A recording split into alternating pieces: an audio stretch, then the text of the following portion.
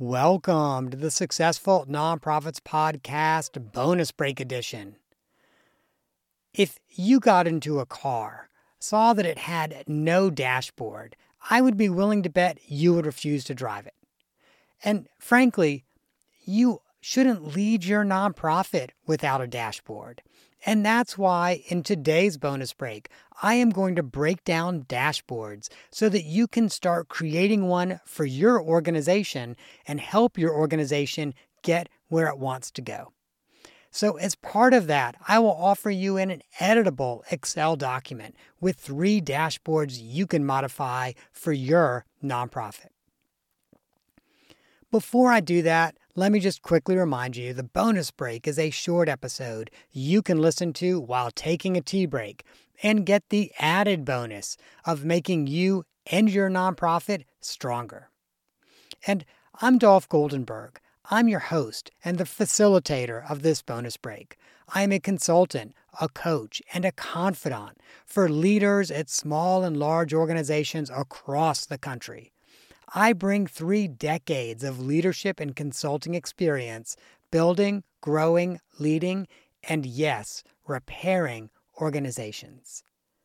And friend, I found the value of dashboards during my very first time serving as a permanent executive director.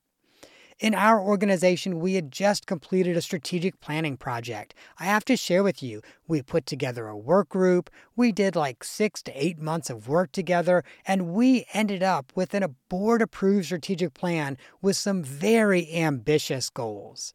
And thankfully, some board members took me aside, and these were board members with some pretty high-level business experience. And they said, in our own organizations, we use dashboards. And Dolph, you should create a dashboard as well. And I have to share with you, the dashboard was a game changer. We would produce a dashboard for every board meeting. And frankly, it kept our strategic plan front and center so that we discussed it in every board meeting and we knew we were on track. Eventually, we also started to use that dashboard within our management team meetings. And you know why? For the very same reason. It kept that plan front and center for everyone who was on the management team. And so today, I am going to show you how to create a dashboard. I will also share with you the areas that we tracked and how you can effectively use a dashboard in your organization. So, let's just start with how to create it. Really your dashboard, it's a pretty simple 1-page document, and it should offer information about how your organization is performing in a variety of areas. I like to think of the dashboard as having a dash system. And so that's DASH. The D stands for data. And so what that means is your dashboard has to have measurable, quantitative data. Because if it's not measurable, it's really hard for people to fully understand whether or not you're achieving the goal. In some cases, we may have goals that frankly might feel a little bit harder to quantify. For example, client satisfaction, which is fully qualitative. Are clients satisfied or are they not satisfied? But I believe that almost any qualitative data we can turn into quantitative data. It might mean that you've got to think about ways that you could be surveying or collecting that data, but anything that you want to track on the dashboard has to be turned into a number. The A in DASH stands for accurate, and it should go without saying, but all of the information on the dashboard has to be fully accurate. So your client or program data, when you say to your board or within even your management team, hey, this is how our programs are doing, you have to know that information is correct. Same with your financial data, your fundraising data, etc. Now, I will share with you that there might be a couple of occasions where you need to just make a footnote and explain maybe some variations in the data. Or, for example, if you had to correct data from a prior dashboard because you might be comparing to a prior period on your dashboard, then it's really important to footnote that and explain that variation or that change. But If your dashboard has more than just a couple footnotes, you aren't putting together the original data with the type of discipline that is necessary to make sure it is accurate. Now, the S stands for simple, and I think about simple in two different ways when it comes to dashboards. The first is it should be relatively simple to produce. So you should be putting data on your dashboard that you're already looking at or you should already be looking at. That might be the number of clients that are served in a program. That might be the outcome from a program, perhaps change in clients' behavior or something like that. But again, it has to be relatively simple data that is easy to collect and easy to report on. Additionally, when I say simple to produce, that means that if you're the executive director, it's not on you to produce every single data point that goes in the dashboard. If you have staff who report to you, you need to turn to them and ask them to fill their data in on the dashboard.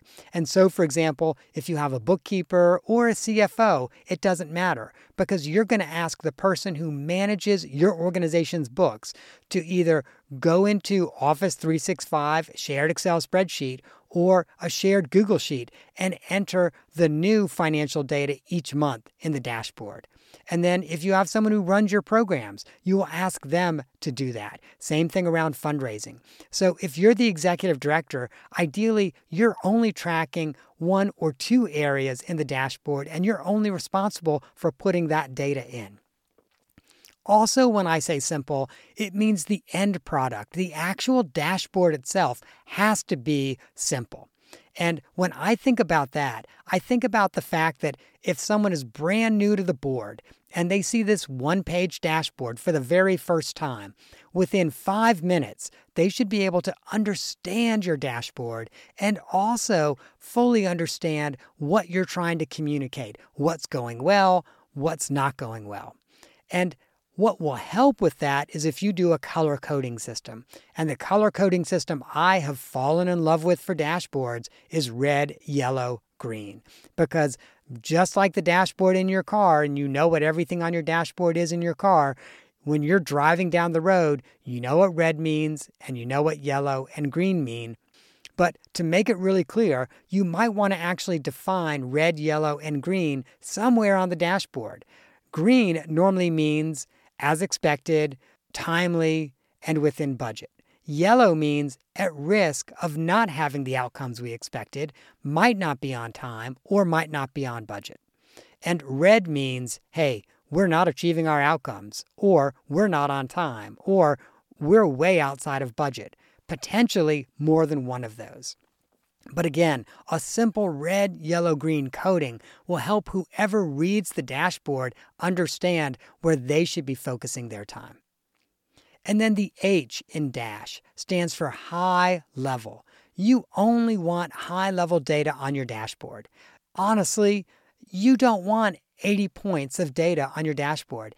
You probably don't even want 36 points of data, because what you want are those high-level metrics. A good example that I always like to share with folks is the financial part of your dashboard. You undoubtedly want to include cash as days of operating. And I'm going to break this down so it's really simple, because I know that for some folks, cash as days of operating might be a new concept. It was once a new concept for me as well. And so if my organization takes $1,000 a day to run, and we have $100,000 in the bank, then I know that I have 100 days of cash, which means if another dollar does not come into the organization, we could operate for 100 days before we had to close our doors. So if you have cash as days of operating, maybe then you actually don't need to detail the total amount that you have in every single bank account. That might not be as important. The high-level data for your board to know is, hey, how long could we float? How long could we operate if we did not see another dollar come into our organization? So in each of these areas, you are going to have high-level data that you want to make sure ends up on your dashboard. And then the other noise, you're going to leave off your dashboard because it's not as important. Now, whenever I'm actually in the board meeting and I am asking the board to have a conversation about the dashboard, what I will typically do is I will say, hey, let's not spend a lot of time on the greens, patting ourselves on the back. Instead, let's talk about how we can be turning the reds to yellows and the yellows to green. And there are two ways that I might go about doing that. The first way is I might say, hey, I have some very specific thoughts about ways that we could turn this yellow to a green. I'd like to share with you what those ideas are. And then I would like for you to honestly critique them. Tell me where you think the idea is weak. Tell me what you think I might be missing as I'm talking about this possible solution. And when I do that, I also manage expectations that I likely won't immediately respond and say, oh, well, here's how I would deal with the issue you just raised. What I'm looking for is for the board to have a really good generative conversation about the idea or solution that I'm bringing. And then I will walk away and consider everything that they have said to me. And I will also think about ways to mitigate the risks that they discussed, so that I can ensure the solution we use is going to be successful. So that's one way of handling the dashboard.